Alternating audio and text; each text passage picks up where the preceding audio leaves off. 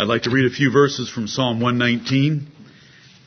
Just hear these words.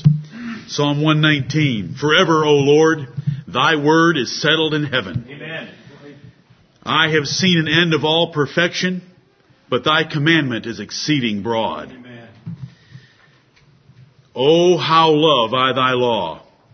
It is my meditation all the day. Thou through thy commandments hast made me wiser than mine enemies, for they are ever with me. That is, the commandments are ever with him. I have more understanding than all my teachers, for thy testimonies are my meditation.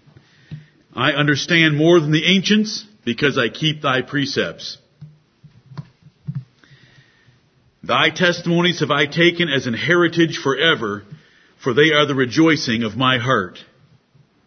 I hate vain thoughts, but thy law do I love. Amen. I hope that some of you read Joshua chapter 1 last evening, and especially those families with young men. There's only one way for young men to be great, and that's Joshua chapter 1, and where God spoke to Joshua to encourage him to take over for Moses. That would have been one tough job, a difficult pair of shoes to fill, and Joshua was going to do it, and the Lord told him to be of good courage and to be strong, but he told him, do not let the words of this law depart out of thy mouth, but meditate upon them day and night, and so shalt thou make thy way prosperous, and then thou shalt find good success. Amen. If you want your young men to grow up to be great, successful, and prosperous, it's by feeding on the Word of God and having it dwelling in their hearts, meditating on it, and keeping it.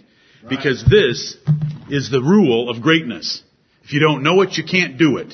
And right here it is. And Joshua became a great leader of that nation, replacing Moses because he did keep God's precepts in his heart, mind, and did meditate upon them.